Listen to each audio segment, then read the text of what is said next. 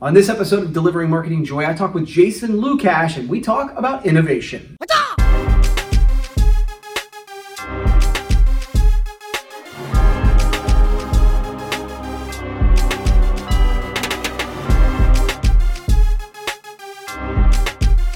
Hey there, and welcome to a brand new episode of Delivering Marketing Joy. I'm your host, Kirby Hassman, and joining me today is a literal rock star in the industry. He's a repeat guest. He's my buddy. He's the SVP of Marketing Innovation at HPG. Jason Lukash, thank you so much for joining me. I really appreciate it, man. How you doing? No problem. I think this is the trilogy version. I believe this is my third Delivering Marketing Joy. So yeah, I'm happy to complete the trilogy on like the Back to the Future movies and all the other movies where the third one was the worst. So no, this will not be the Matrix. I guarantee okay, good.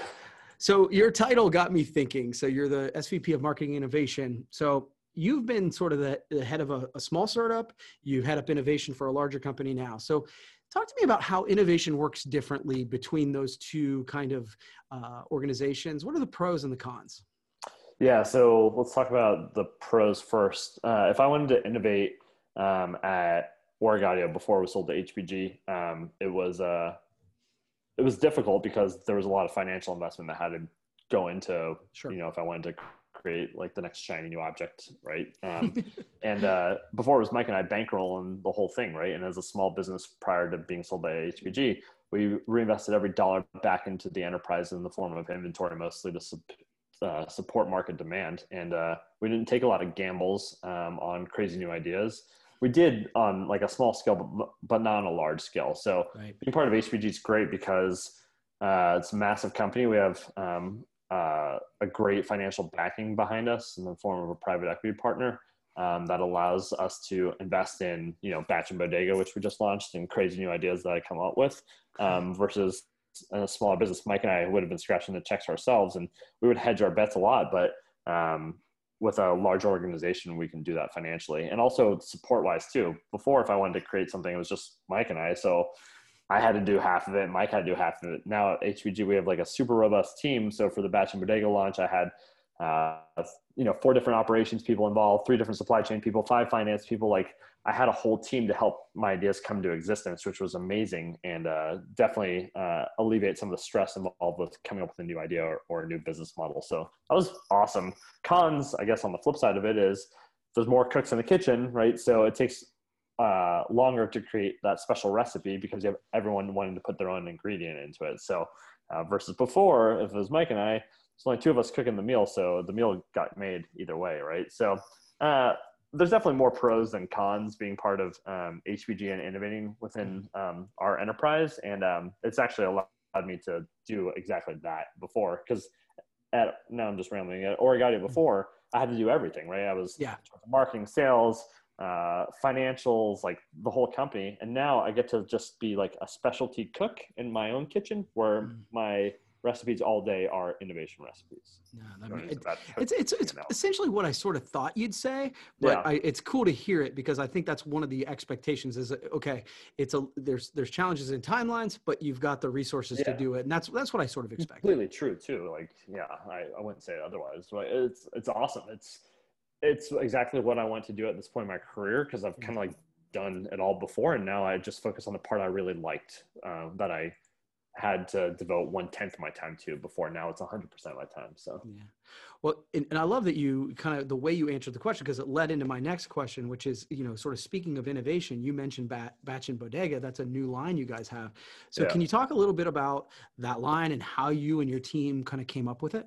Yeah, sure. So it was about 14 months ago. I was in Chelsea Market in New York City, which is kind of like a food hotspot for just like retail restaurant experiences, and just like you can find specialty truffles and just all sorts of crazy stuff there. So I was in a store and there was really cool shelf stable food and like kick-ass packaging, brands I never really heard of, living 2,500 miles away from New York City in San Francisco.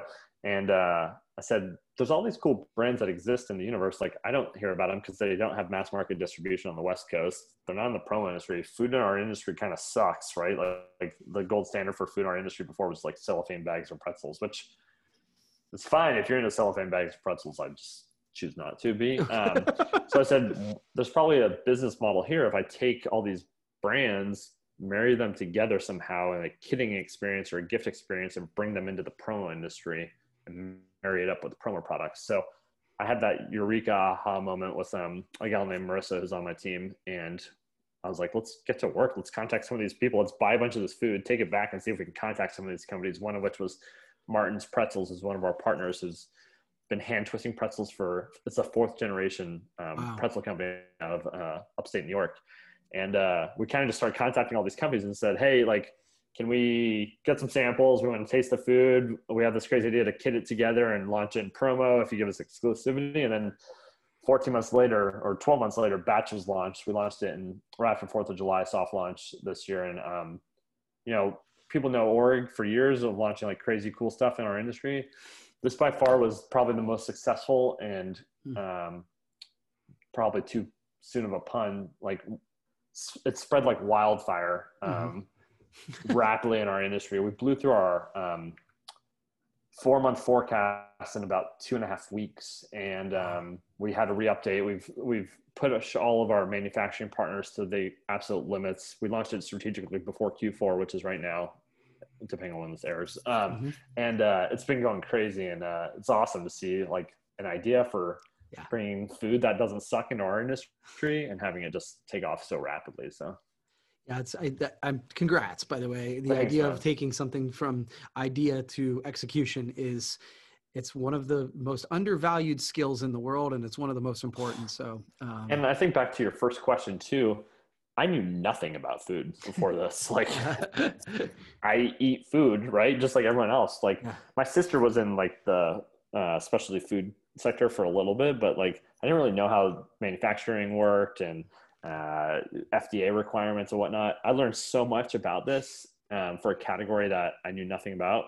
And back to the original question, if it was just Mike and I probably wouldn't have taken this gamble because I didn't have the team to say like, this is the compliance information you need. This is what we need to get an FDA registered facility. Like Mike and I would have just had like pretzels in Mike's kitchen, be like, yeah, let's like put these in Ziploc bags and throw a dome sticker on it and sell in the promo industry. But HBG kind of allowed that to happen. And it's crazy I love learning about sectors or, product categories within our industry that I knew nothing about. And now I'm an expert on food. So I love it. That's really cool. So final question sort of on innovation. This is the innovation episode, right? But we tend to kind of focus on the negative this time. I feel like everybody's kind of done that, right? Like there's plenty of negative out there about how life sucks. But have there been any advantages of trying to innovate during this pandemic?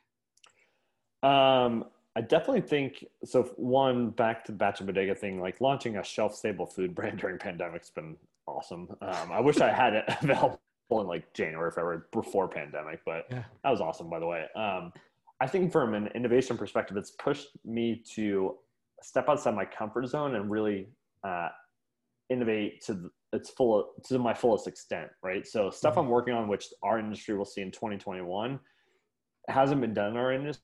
I'm trying to turn it up on its head. And like, I wouldn't have had time to think about that if pandemic didn't exist. And also the partners that are part of this 2021 initiative, which you'll see, their business models have changed during pandemic too, where they're looking at our industry as a different revenue stream or an alternative revenue stream for them that they wouldn't have normally pursued before. So I think it's kind of like the perfect storm from a negativity standpoint. Pandemic sucks, but for me, from a positivity standpoint, it's awesome because it's opened up all these new doors and new opportunities that probably wouldn't have existed if pandemic didn't actually happen. Yeah. And it forces you to look at stuff just differently. I mean, I think that's something that we early on, we're like, well, we can't say it's because we don't have time. Yeah. So especially early on in this, they were like, okay, so all the stuff that we said we always wanted to do, let's try and do it. Yeah. And for me too, I was, traveling 150,000 plus miles a year prior to pandemic. And I haven't been on a plane since March, and I have no desire to again in the future anytime soon.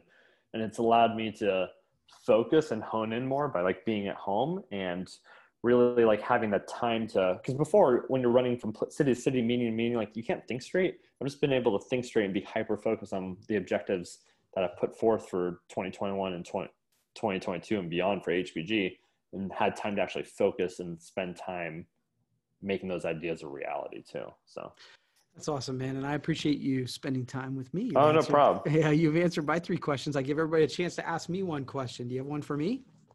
I do, and this is a Ohio-based ice cream question. So, Okay. big fan of Jenny's ice cream. Yep. I've heard of it. You probably know it from Columbus, Ohio. But if you were an ice cream flavor, Kirby, what ice cream flavor would you be, and why would you choose to be that ice cream flavor? Oh man, if I were an ice cream, you always ask me questions that nobody asks. I try to ask psychological questions. Yeah, no.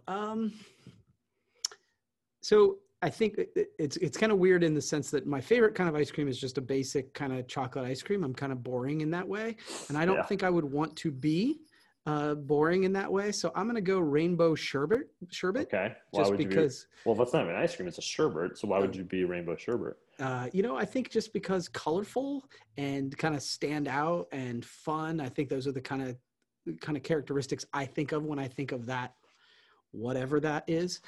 So that's what I aspire to be. So, and I think also like your personality, and now I'll get psychological, is a mix of a lot of different personalities combined into one. So you're all the colors of the rainbow mixed into one to form a rainbow. And you bring happiness to everyone's day by delivering marketing joy too. So man, all right. I'm glad I'm recording this conversation. Well, thanks, man. I really appreciate you taking the time. I know you're super busy right now, so appreciate it, man. The trilogy ends. That's right. Well, hey, but we can do it again. We can do it again. We'll do a 4th one. Yeah, absolutely. All right, man. Well, that's going to wrap up this edition of Delivering Marketing Joy. We'll see you next time.